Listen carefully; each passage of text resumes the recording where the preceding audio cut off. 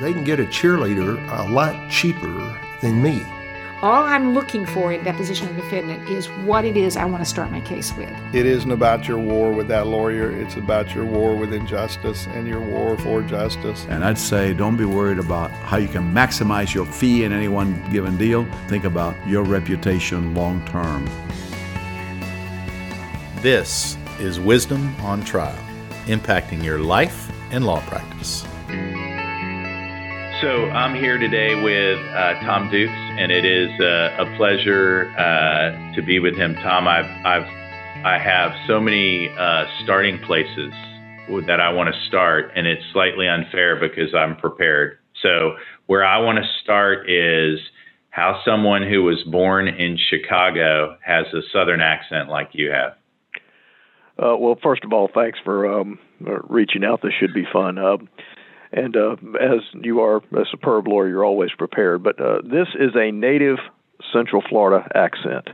I was born at Cook County Hospital. My dad was a resident at the Illinois Eye and Ear Infirmary. He actually was the first retinal surgeon in Central Florida. And I was born in Chicago, and then for a variety of reasons, we came to Lakeland. And so I arrived in Lakeland when I was about 4. And the demographics have changed. The state of Florida has changed, but this is a native Central Florida accent. People ask me about it a lot, actually, but that's what it is.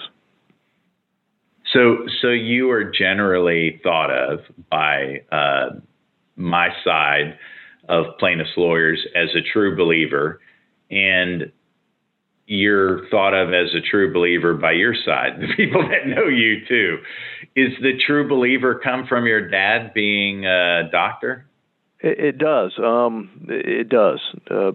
I've been very blessed in that I started practicing in 1984, and I've had one job. I've sat in various desks within this building, but I've been in one building ever since then, and it's always been defense work, and for 30 plus years it's been virtually exclusively medical malpractice defense. And a lot of that comes from my dad for a variety of reasons. In fact, when I was a younger lawyer, he's still with us, but he's elderly. When I was a younger lawyer, I had several ophthalmology cases, and he would help me with those cases. And he would actually come to trial and sit in the back and give me advice. But I learned the perspective of from a physician, in that, I knew as his son what it was to get called in the middle of the night to go to the emergency room to operate on somebody who'd just been in a bad car wreck and was ultimately going to lose an eye. I knew he was a driven man. If you know an ophthalmologist, you will find they are type A. He is a driven man, and maybe some of that rubbed off on me, maybe not. Maybe it's not all good to be as driven as he is, and in some respects as driven as maybe I am. I don't know, but I saw that perspective. Also learned of physicians as the great healers. My dad had the gift as a retinal surgeon of being able to restore sight, and if you hold the human hand in your heart, the human heart in your hand, if you restore somebody's vision, I mean, that is the highest and best calling of a physician, in my view. And so people would give him these gifts at Christmas. They were things they built with their own hands, that they carved with their own hands. I mean, not just buying something from a store, something that they really put their heart and soul in. And they would write him these notes to say, "Thank you for the gift of sight." And so and I also knew how hard he worked. He was the only ophthalmologist, only retinal surgeon in Central Florida. There were other ophthalmologists, but the only retinal surgeon in Central Florida for a long time. He was on call 24 hours a day, 7 days a week for years. So I saw his commitment, and from that, it made me, I don't know if I'm a true believer or not, but it certainly influenced the way I view the world. You are a true believer. You are a true believer for, let me ask you this question. Could you ever sue a doctor? I would not sue a doctor. I would not sue a doctor.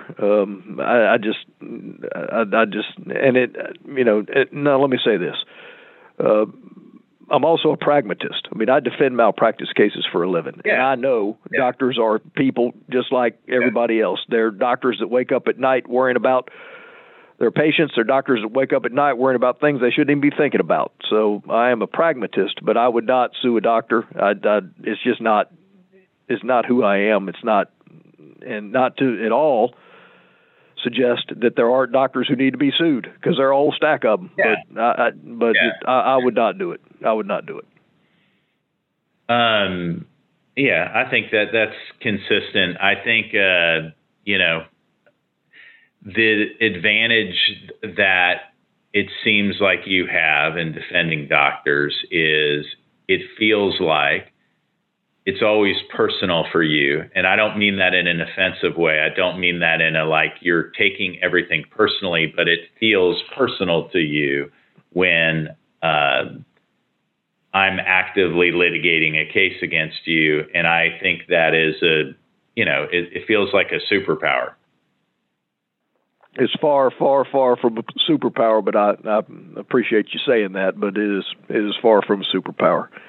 I do, though, I do enjoy the work. It is fascinating work for a variety of reasons. One, the lawyers that I have cases with as co-defendants and on the other side as plaintiffs, they are superb lawyers. I mean, one thing about medical malpractice cases in Florida, the towel has been wrung out of excess water. That is, there aren't people doing this on your side that don't know what they're doing. And that brings with it a bunch of challenges, because every case I got a guy like Dave Paul on the other side.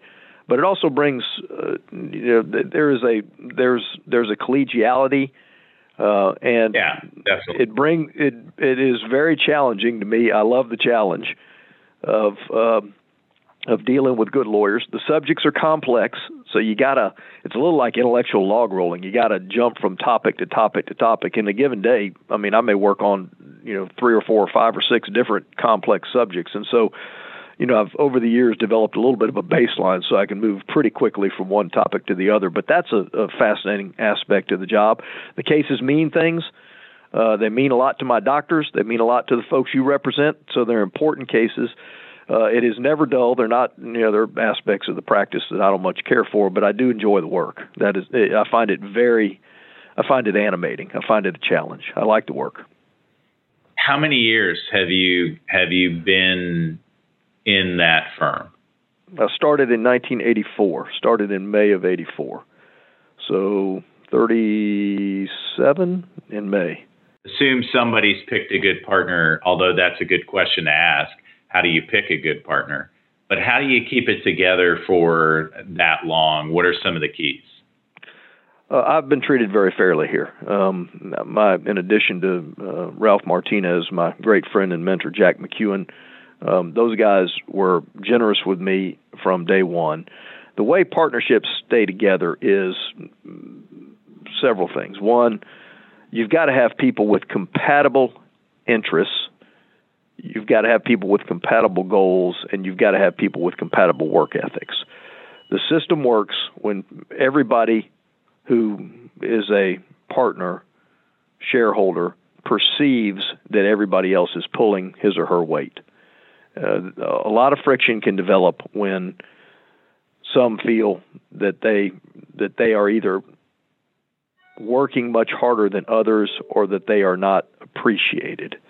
And so I've been very fortunate in that I've had, first of all, strong people of faith, people that set good examples as mentors and role models, but secondly, a similar work ethic. Everybody works hard. Everybody has an attitude that the rising tide raises all the boats. It's not a we's and a they's as far as clients. We encourage everybody to develop business, and we give them credit for that business, and that it's worked well over the years. Now, we've had others come and go, but the core group has remained stable for many, many, many years. MJ Hall is a superb lawyer, and she's been with us for decades. So we've been fortunate in that regard. But what works is a similar work ethic, a similar set of goals, and a similar set of life views of life, life attitudes, what one wants out of life,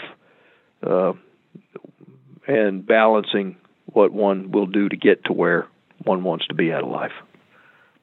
You don't strike me as a big meeting guy. Like I don't visualize you.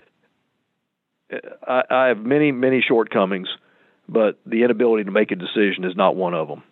If I had my way, our meetings would be held standing up. I sat in a recent meeting with you on Zoom. There's a Zoom meeting going on, and you're talking on the phone during you're muted. And I watched, I was like, he's just taking calls right in the middle of the Zoom meeting. How is he doing that? I was paying close attention to that meeting, and but I'm not a meeting guy. I am not a meeting guy. Like I say, if I had my way, the meetings would be held standing up. I feel like I want to press into the work ethic issue because from those that know you, I've heard these words to describe you from people that directly work with you: consistent, hardworking, regimented. I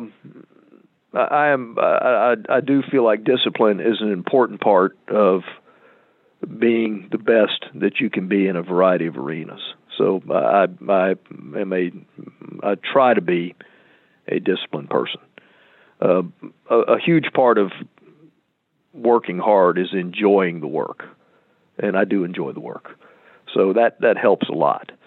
But I'm usually at the office by 7:45. Actually, I'm very fortunate in that there's my church, which is St. James, is very close to my office, so I can make 7 o'clock mass if I'm in town.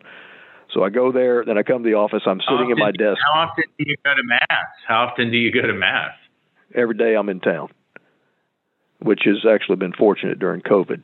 But so I can make 7 o'clock mass, and I'm sitting in my office by 7:45. And I usually don't eat lunch for I don't need it necessarily. And usually leave 6:30 or so in the evening, and I try to work Saturday mornings, take Sundays off. So, do you believe that somebody can be an elite trial lawyer that does not have a strong work ethic? No. Put it this way. I find the two almost, I think they go hand in hand. I mean, you've got a strong work ethic. What do you think about that? I asked the question, I can't rule it out. I haven't seen it, so I'm not saying there's not somebody that could be they have like a photographic memory and I'm not saying it can't be done. I'm just saying when I think of the elite trial lawyers that I have personally fought against in a courtroom, and I think of those I've watched and observed, I've never seen one that I look at and I don't think they have a strong work ethic. They tell stories about the great Leon Hanley, who most folks listening won't know, but when you and I came to this town, he was a mountain of a man, huge, bigger than life in every way. And my friend and mentor Martinez worked for him many years ago, but he had a photographic memory. He was legendary for his ability to learn things on the fly. But he still also had a very strong work ethic. So I agree with you. That is, doing what we do well requires a mastery of detail. And that mastery of detail only comes through taking the time and effort to understand things. And, so often in what we do, it's a little like being a detective. I mean, there's a mystery a lot of times as to why things happen. I mean, the records are incomplete, stories conflict, and sometimes you have to be a detective, taking into regard what you know, what's logical, and human nature. and trying to figure out what happened. But a lot of that takes immersion into nuance, and all that implies a strong work ethic. So I agree with you. There may be out there somewhere somebody who's good who just wings it, but I hadn't met him or her yet. You know, the human nature piece, I think you have a perspective on human nature that, I have a hypothesis. I don't know that it's accurate or not, but it seems like generally, even in an adversarial line of work, you try to see the good in others. It doesn't mean you're perfect. It doesn't mean you're a saint. But like I'm remembering you in trial, I had an expert that spent a lot of time doing expert work. And so there was a big bias piece. And I remember when you were explaining it to the jury, you presented the bias. The bias was clear. You talked about how it can have an effect, but it was like you didn't like demonize him. It seemed like you actually tried to it seemed like you tried to see the good in it. Is my hypothesis correct or no? I think that's true. I think part of surviving in this business is it is an adversarial business, but we don't necessarily have to be adversaries. I mean, I have great respect for you. We will vigorously disagree on things that, in cases that we're involved in, but I hope and believe we will do it agreeably. So it is an adversarial business, but it doesn't have to be conducted in an adversarial fashion. Good lawyers frequently will never see the judge in a complex case that is hard litigated until the pretrial, because there's a currency of the realm. They know what they're doing, they know what's appropriate, and they work out differences. And they do it on the telephone. They don't file a motion if something's 3 days overdue. You call somebody and you say, "Look, you guys are overdue. How much time do you need?" Extend, as the great Abraham Lincoln said. It's a matter of philosophy. He would concede every point which was not essential to the defense of his case or to the prosecution of his case. In other words, agree on what you can agree on, define what you disagree on, articulate why you disagree, and try to work it out. And at least you've narrowed the issues. And good lawyers who know what they're doing and who respect each other can resolve 90+% of conflicts working that way. And then, if you need some help from the court, fine. At least you've defined the issues and you've done your best to work it out. And so it's an adversarial business, but it doesn't need to be conducted in an adversarial way. I like people, and we're all subject to our lesser angels. Another truism of this business is the more pressure you put on somebody or the system puts on somebody, and include ourselves, the more you find out about them and the more you find out about yourself. We're not getting shot at.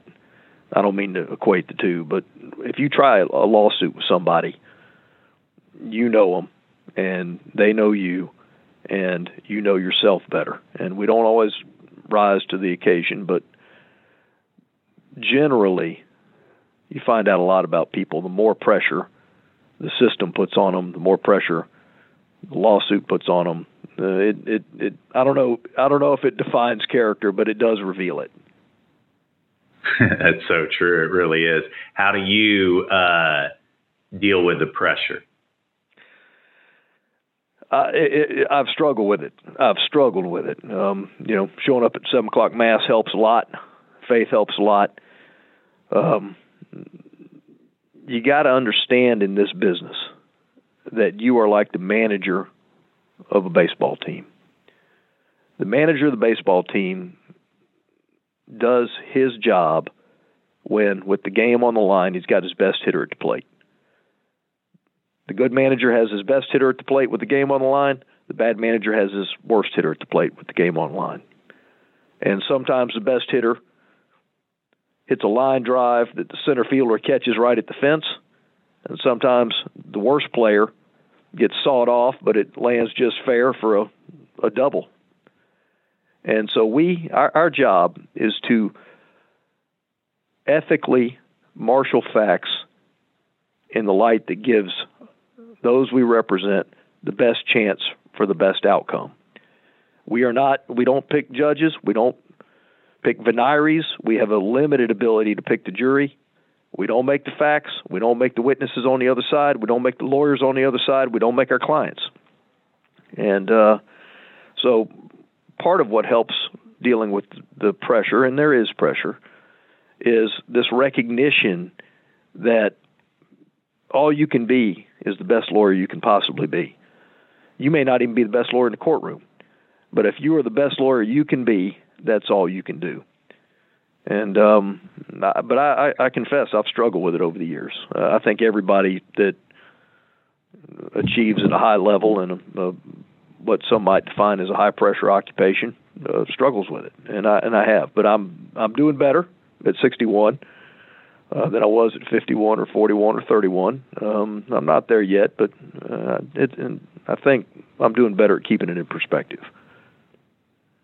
How often do you exercise? I have not missed a day of exercise in probably a decade. I had my knee fixed. My good friend locally fixed it for me. I tore my meniscus, and even then, don't tell my wife. But even then, the day of the surgery, I found a way to lift some weights. Not crazy, just but and I'd say with good reason. My wife would roll her eyes with good reason. But I'm pretty disciplined about that. Let me just be sure that I'm hearing you accurately. You're saying for the last 10 years, there hasn't been one day that you haven't exercised in one format or another. Not a single day. Not a single day. At 3,650 straight days of exercise. I mean, the things that I'm getting to learn, it's like I have the benefit of seeing you from a number of different lenses, and my recent one was being personal counsel for one of your clients, and it felt almost unfair because I was seeing how you saw everything. I was reading your letters as personal counsel, and what I took out of that was, you have opinions and you're not afraid to express them. Like when a witness, what the credibility of a witness is when you're evaluating things and you're communicating your evaluation, you evaluate the witness. I remember thinking as I'm writing these letters, I'm giving my friend but adversary, Dave Paul, a lot of insight here into the way the wheels turn between the ears. I remember thinking that. But on the other hand, on my end as on your end, people want advice. And so give them what you think. And, ultimately on my side, we don't make decisions. I mean, we're players in the process, but I am not the final decision maker on, what happens in a case. Frequently, as a malpractice defense lawyer, there's an insurer involved, but not always. I have a number of private clients as well. And ultimately, it is a decision made by others with my input, but they pay me for advice, so I try to give it to them. What are some of the things you see that other people could take away, that these are some of the qualities or the practices or the mindsets of the best defense lawyers, and in particular in medical malpractice? I think the best defense lawyers in malpractice cases are pragmatic, and this starts well before the courtroom. If you think a case needs to be settled, it doesn't do anybody any good for you to pretend otherwise. The unpardonable sin for a defense malpractice lawyer is to call somebody a week before the trial starts on your side and tell them you've had a change of heart or something's changed and they need to now take a case which you've said for 4 years was defensible and try to settle it. That's the unpardonable sin, in my opinion. Now, sometimes things change. There's no doubt about that. And as things change, our opinions can change. But if there's no good reason to change what you've been saying for years, it's just wrong to make up that reason because you're scared to go to trial. And anybody who, the notion of, and I'll depart for a moment from the issue of pragmatism, but, the notion that people love to try cases, it is always an emotional roller coaster. I mean, these trials are hard. They are hard on the lawyers personally. They are hard on the clients. I mean, I know what those I represent go through sitting in that courtroom. They are hard on families. They hate it, don't they? Do they hate it as much as I think they hate it? They hate it. They hate it. And I don't blame them. It would be very hard. It would be very hard to go through one of those cases as a defendant. It's hard, but it's hard on the lawyers too. I mean, it is hard on the lawyers. It is hard on their families. I mean, for, a couple of weeks before the trial starts, if you ask my wife, she would say, hey, you've been a little distracted lately. Because it's always in the back of your mind as it approaches. It's always in the back of your mind. But good defense lawyers, as good lawyers overall, are pragmatic. If the case needs to be settled, figure it out. Tell people it needs to be settled. Don't change your mind on the eve of trial. And beyond that, I've seen good lawyers who pick a theme and are good at emphasizing the theme, and it works on both ways. But pick a theme, emphasize your theme, make your theme understandable, and work to establish the facts that support the theme. So I got pragmatic, early evaluators of a case. What are the other qualities that make the most effective defense lawyers? Somebody that can pick a theme and somebody that can identify the issues. My great friend Jack McEwen was a tremendous judge of what the issues were. He could take a deposition that some lawyers would take for 200 pages. He could take it in 40 pages and leave having identified the issue and having made his points. And there are a lot of lawyers that don't see the forest for the trees. There really are. There are lawyers on both sides that get lost in minutia, bogged down in things. It is an art to be able to figure out what's important and focus on what's important. So the best defense and plaintiffs' trial lawyers understand what's important about the case. They're pragmatic, and they understand what the real issues are. And some of that's training, but some of it's innate. Just like, we all have our own gifts. Some people, you can coach them all day, and they're never going to be very good at basketball. And some people just naturally are going to be good at basketball. I think some of that is with a trial lawyer. I think there's just an intuitive gift by skilled lawyers on both sides where they understand what the real issues are and they can focus on them. Yeah, it seems like it's distilling all of the complexity of a case to allow it to be clear what the issue is, and that, some lawyers, and it's ineffective when they do it, they can't clarify what the real issues are, and so they know all the case, and they're talking about the facts, and not that the facts don't matter, but it's just they're never really able to frame the issue simply, and most of us, we really want the issue framed for us in an understandable way. Yeah. Which is an art. To take the complex and make it simple is an art. How do you do it? How do you do it? What's your process? I reduce every case to a one-sentence theme. Any case, no matter how complex. How do you do the thinking, clarifying? Like, what's the process for you to do that? Like, where typically are you when you're trying to distill the issues? Various times. Where are you at? Various times. Sometimes it's clear from the first time you meet your client.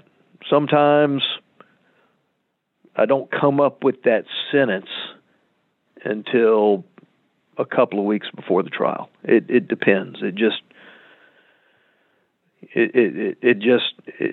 process defines the sentence, and sometimes it's early and easy, and sometimes you got to think about it a lot.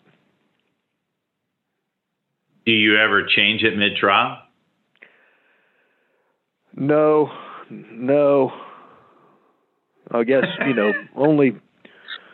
I guess it was Winston Churchill who said, "The man who never changes his mind never changes anything." So you got to be open to it, but I sure try not to make it a practice, because you can't. You got to have a plan. And, I guess it was Mike Tyson that said, everybody's got a plan until they get hit in the mouth. That's true too. So, but you gotta stick to your theme, because you've laid it out in opening. You've laid it out with your witnesses. If it's sound, I am reluctant to change it. You're saying let me say this back, and you tell me if I'm tracking. Even an effective counter theme by a plaintiff that you're like, this is effective, I'm going to have to address it. You still don't deter from your main narrative. You still stay on your main narrative.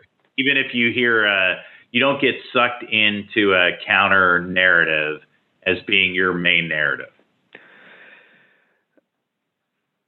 That's well put. You've got to be cognizant of the counter narrative, but you got to, in my view, if you have a solid theme and you've thought it through well, even if there's a counter narrative, the wisest thing is to stick to your solid theme, is to try to grow the seeds that you have planted throughout the trial, and then try to tie them together at the end.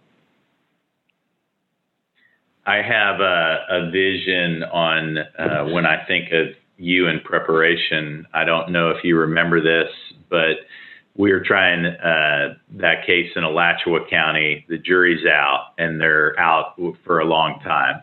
And I'm walking, and I'm stressed out beyond measure. I'm younger than you. I'm about 10 years younger than you, and you're in your prime of just trying a lot of medical malpractice cases.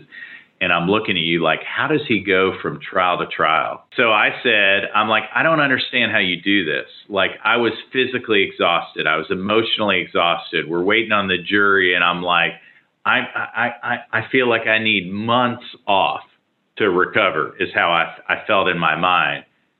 And you told me about your preparation and having your questions prepared before you ever got to trial, having all your questions all written out before you got to trial. And while it sounds so elementary today, now that I'm thinking about it many years later, I remember at the time thinking, that is essential. I mean, like, you have to have it done ahead of time. Otherwise, you're exhausted, because you're trying to write out all your examinations till 2 and 3 in the morning. You're exhausted anyway, but that is my practice. That is, if I identify a case that is going to go to trial, well before that trial starts, I will start preparing the examinations. And what I do is, it's a multi-step process, but what I do is, this gets into the notion of taking depositions, but I take, particularly the opposing experts, I try to take those depositions. You're trying to establish 3 things. 1, what the witness is going to say that is the opinions, to what the witness is not going to say, the things you can take off the table. For example, I have no opinion on the cause of death. I have no opinion on life expectancy. But thirdly, and equally importantly, I think the smart trial lawyer works in the deposition of the opposing expert to set up the sound bites that you can use in your cross-examination at trial. And then maybe, I don't know, depending on the time, but weeks before the trial, I will go back and index that deposition. I do it myself.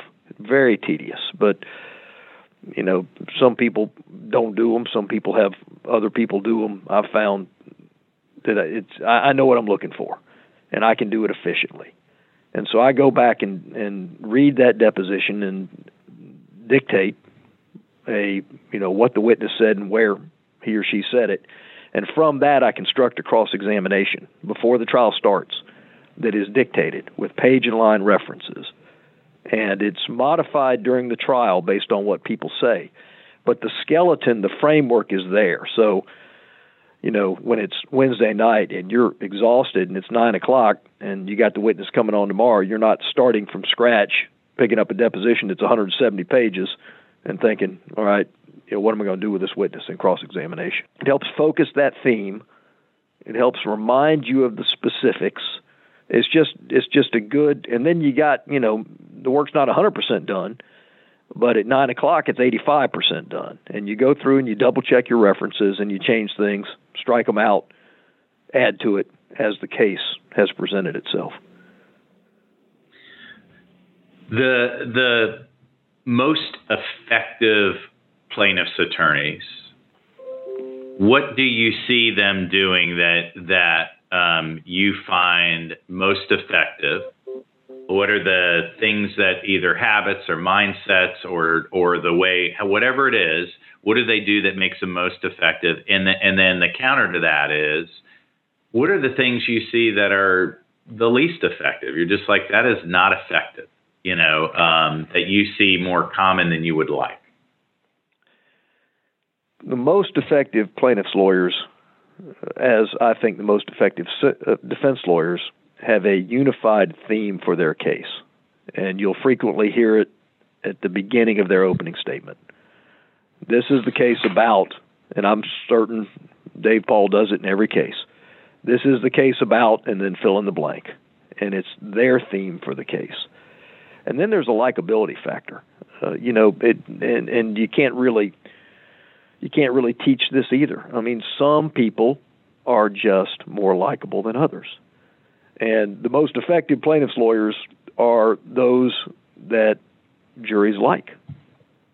And I don't find it particularly effective for the lawyer on the other side to be flamboyant. I find the most effective plaintiff's lawyers are polite, understated, disciplined in their message, and at ease with who they are. And it's, a large part of this is who a jury likes.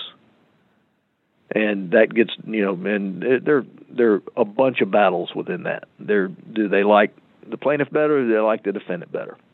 Do they like the plaintiff's lawyer better? Do they like the defense lawyer better? Do they like the plaintiff's expert better? Do they like the defense expert better? But the best plaintiff's lawyers are ones that have something intuitive, something they just have, that makes juries like them and want to trust them. Because it is a battle. A large part of it's a battle. The juries are looking for somebody that they think is the arbiter of good information. And this gets back to your ethos. And those who write about these things say you must at all times protect your ethos. That's your credibility with the jury. So if I can find something that the other lawyer says that I can demonstrate is not accurate, that's a very powerful weapon. And on the other side, if I say something that proves to be inaccurate, that's a powerful weapon against me. So how do you handle that? How do you handle it when you said something and you believed it to be accurate at the time, but it turned out you were just wrong, and it looks, I hope you've had it, because I've had it, where I say something, I really believed it to be true, and then when the facts come out, it literally is, I was not correct. You know, I'd tell in some fashion. I'll either introduce it through a question, or I will tell people, maybe even in closing. But all of us have said things. I asked a question in deposition the other day that it was a deposition, wasn't a trial.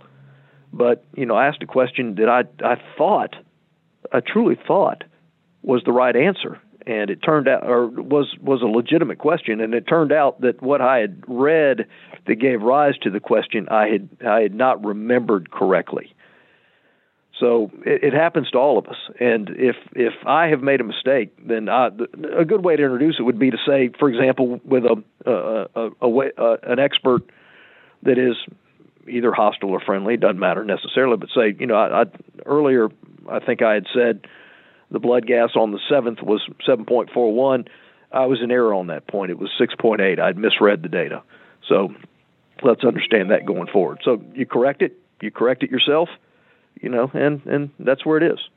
But the goal, of course, is not to make those mistakes in the first place, which gets back to your question about good trial lawyers who aren't hard workers. Because in complex subjects, there's a lot of data to master. Yeah. And truly, genuinely, the devil is in the details in a lot of these cases. So the goal is not to make the mistake in the first place. If you were not a med-mal defense lawyer, what would you be? I tried coming out of law school to be a prosecutor, and I think I would have been a good one. Now, I'm fortunate in the choices that I made, but they would not even interview me for a prosecutor job because I had not taken the criminal clinic. They would not even interview me. They wouldn't even interview me. And, I'd done some stuff in law school that, I'd done some, moot court, that kind of stuff. So I had some experience, with, speaking and things like that. Now, one story, some people are scared to death of public speaking. When I was in college, I had a job at Disney. I was a skipper on the Jungle Cruise. And so I became very accustomed to public speaking. We had a spiel we would go through, and I was what they call casual temporary. I did it one semester, and it was, I had like the 3 p.m. to midnight shift, so it was not the most glamorous shift, that's for sure. But as a skipper on the Jungle Cruise, I did a lot of public speaking. And so, I learned to do it. I learned to be comfortable with it. Hold on. They say to repeat when you hear something so that, repetition is a helpful advocacy skill. So what I hear you saying is you were the narrator dude on the Jungle Cruise. Correct. That's true. Can I title this? Because I want to start doing titles. Jungle Cruise with Tom Dukes. I mean, because there is something to the comfort that you get if I'm thinking of that boat of a fresh group of, I'm guessing 12 to 15 people on the boat. I don't know how many. And you're going to have to engage with them in some way. Probably about 30 in the boat. And, it was actually a great experience. We had, you had a speech. And as you approached each part of the animation, you had to talk about that, like, the Irrawaddy River and the, hippopod and all that kind of stuff. But you had also some lines you could deviate from. You had, like, there were some approved jokes, and so it was actually a very good experience. Just on your feet, thinking like someone would trip when they're getting a boat, and you'd say, "No dancing, ma'am." So just things you learn to do. So it was a great experience. But the things that make me the nervous in litigation: deposition of my client, deposition of my expert in the hands of good lawyers. Now, with the deposition of my expert, I've always had the plaintiff's expert go first, so I can, that's maybe a little less nerve-wracking. But, boy, good lawyers cross-examining folks, clients, experts, when you get this sense, he's got something here, it's just not a good feeling. It's just not a good feeling. All right, now we're going to play a word association game. I'm pivoting. I played around with this. A buddy of mine said, just say a bunch of words and then have them say back just one word, any word, whatever the first word that comes to mind is. Okay? Dangerous game. And We'll do it. All right, here we go. All right. Jury trials. Anxiety provoking. Depositions. Important. Judges. Human. Email. Necessary. Cell phones. Could do with a lot less time on them. Hospitals. Helping. Doctors. Healers. Nurses. Compassionate. Insurance. Necessary. Plaintiffs. Human. Competition. Good for the soul. Injustice. It's a real world. Justice. The best result. Success. Relative. So now I'm going to flip into a more pragmatic section, and it's practical things, and it's kind of one idea, one quick idea, 2 or 3 sentences, short, like best piece of advice you would have for a quick range of topics. So where I'm going to start with dealing with judges. Judges are people too. They're good ones or bad ones or those in the middle. You should be prepared and respectful, and you should see them only when absolutely necessary. Dealing with a completely adversarial person on the other side who has no perspective on, what at least you perceive them to have, very little perspective on professionalism or civility, and they really have made it kind of an ugly process. What advice in dealing with that person? Be patient. You never know what they are going through, and pick up the telephone. And think twice, 3 times, 4 times, 5 times about at what level you engage. Dealing with a loss. When you try a lot of cases, you lose. It's just inevitable. You don't pick the juries. You're going to have cases you lose that you cared about. Best advice on dealing with loss. Don't overthink it. Sometimes when people lose cases, they say, I will never fill in the blank. And it's an overreaction. You see, the sad thing is we really don't know why we win, and we don't know why we lose. I mean, it's rare we get that insight, because we can't, if a juror calls us, we're free to engage, but it doesn't happen very often. And if you win the case, you don't even want to hear from them. So we all have to look constructively at why we win or why we lose. But as lawyers, we got to recognize there's a lot we don't control. When you win, you're not necessarily Clarence Darrow.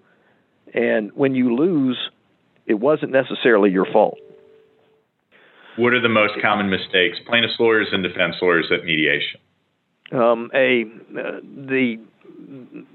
think it's professional and appropriate that if I believe no money is going to be offered at a mediation, I think it's professional and appropriate to call the opposing lawyer before that mediation and say, look, just prepare your folks. It is my sense, and sometimes truly, genuinely, I don't know. I mean, I'm not always privy to the thinking of those I represent, and sometimes it changes. Truly, genuinely, sometimes it changes. But if I have a sense there's not going to be any money offered, I try to either send them a quick email, hey, just, not sure there's going to be money offered, give me a call if you have any questions, or call them and say, my sense is we believe this is a matter that ought to be defended. And, and I think that helps. I mean, that's not good news, but there is no sense making people mad at a mediation, and that can take various forms. One, not letting people know in advance that there's not going to be any money offered on the defense side. That people tend to show up with high expectations, and if that's the case, that tends to make them mad.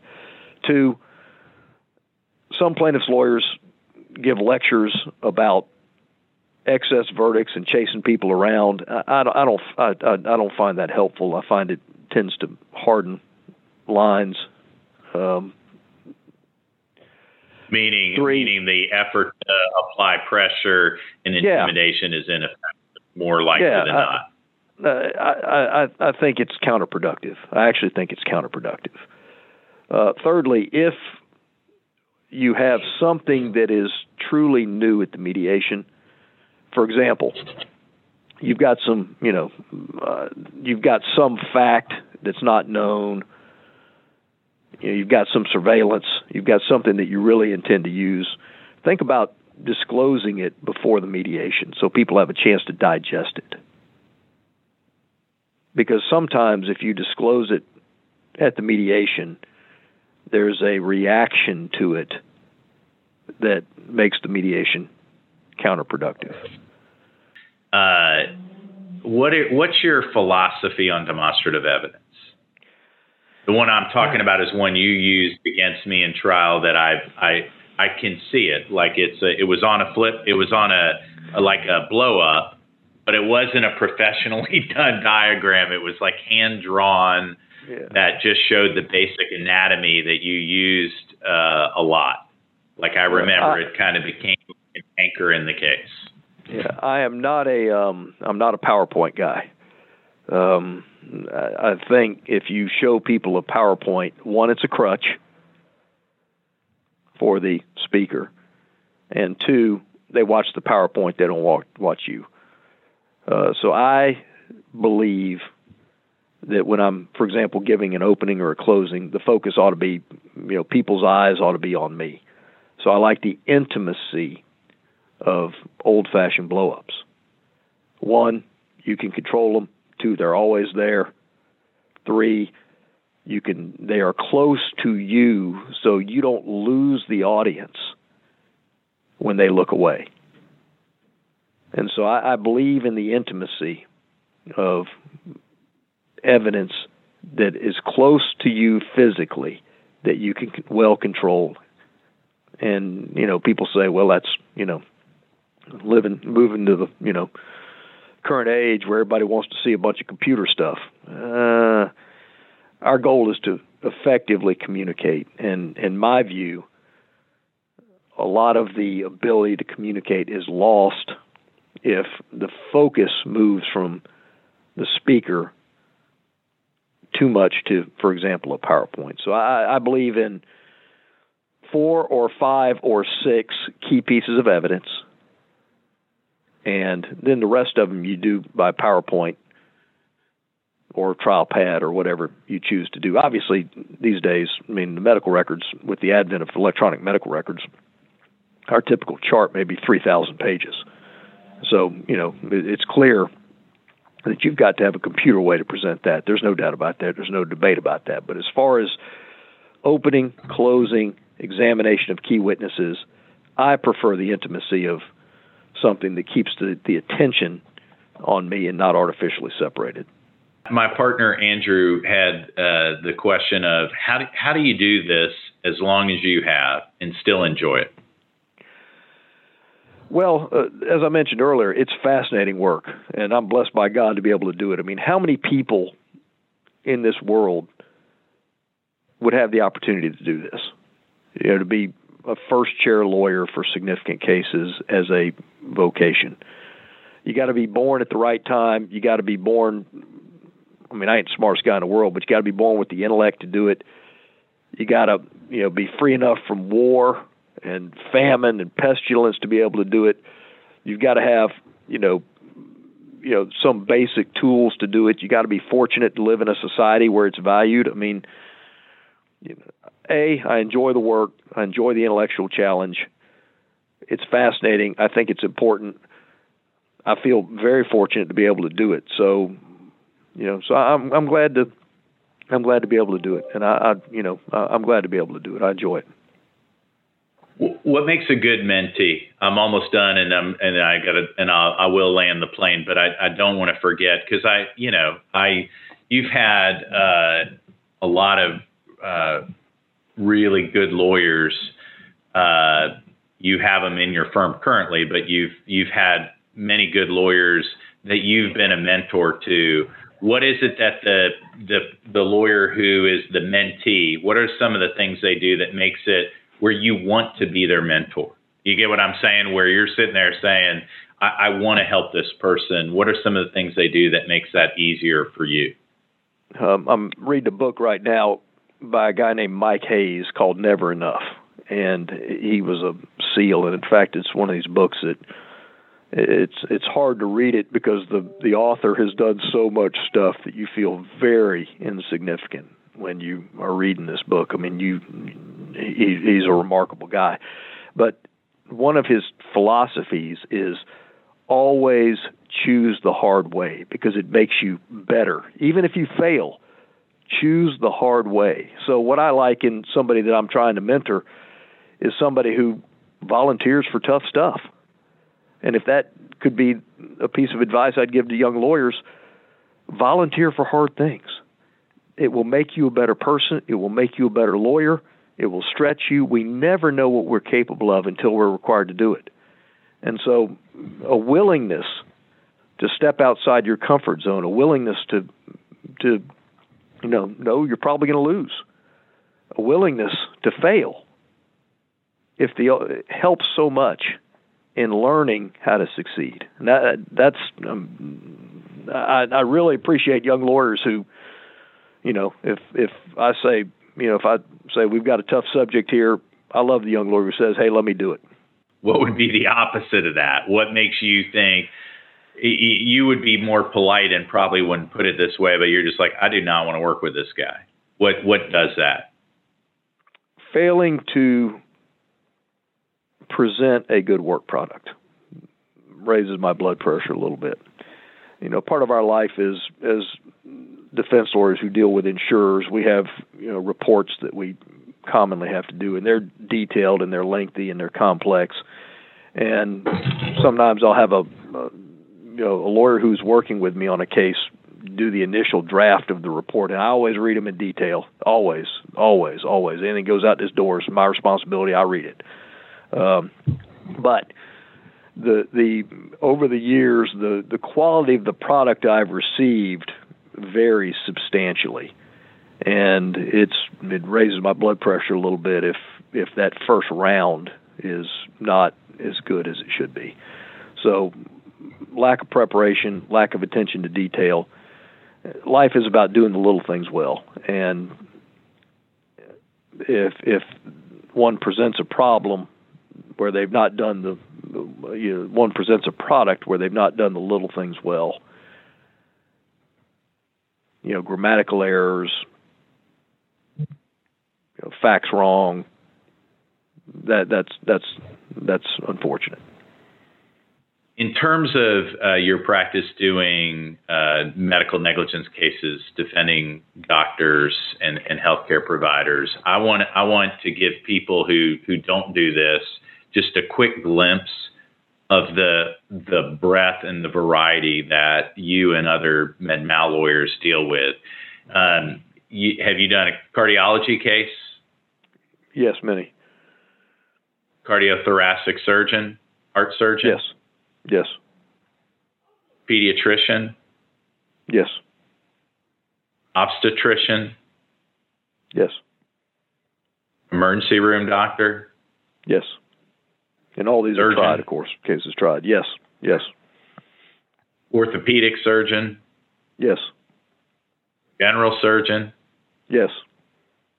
pediatric surgeon, Maybe.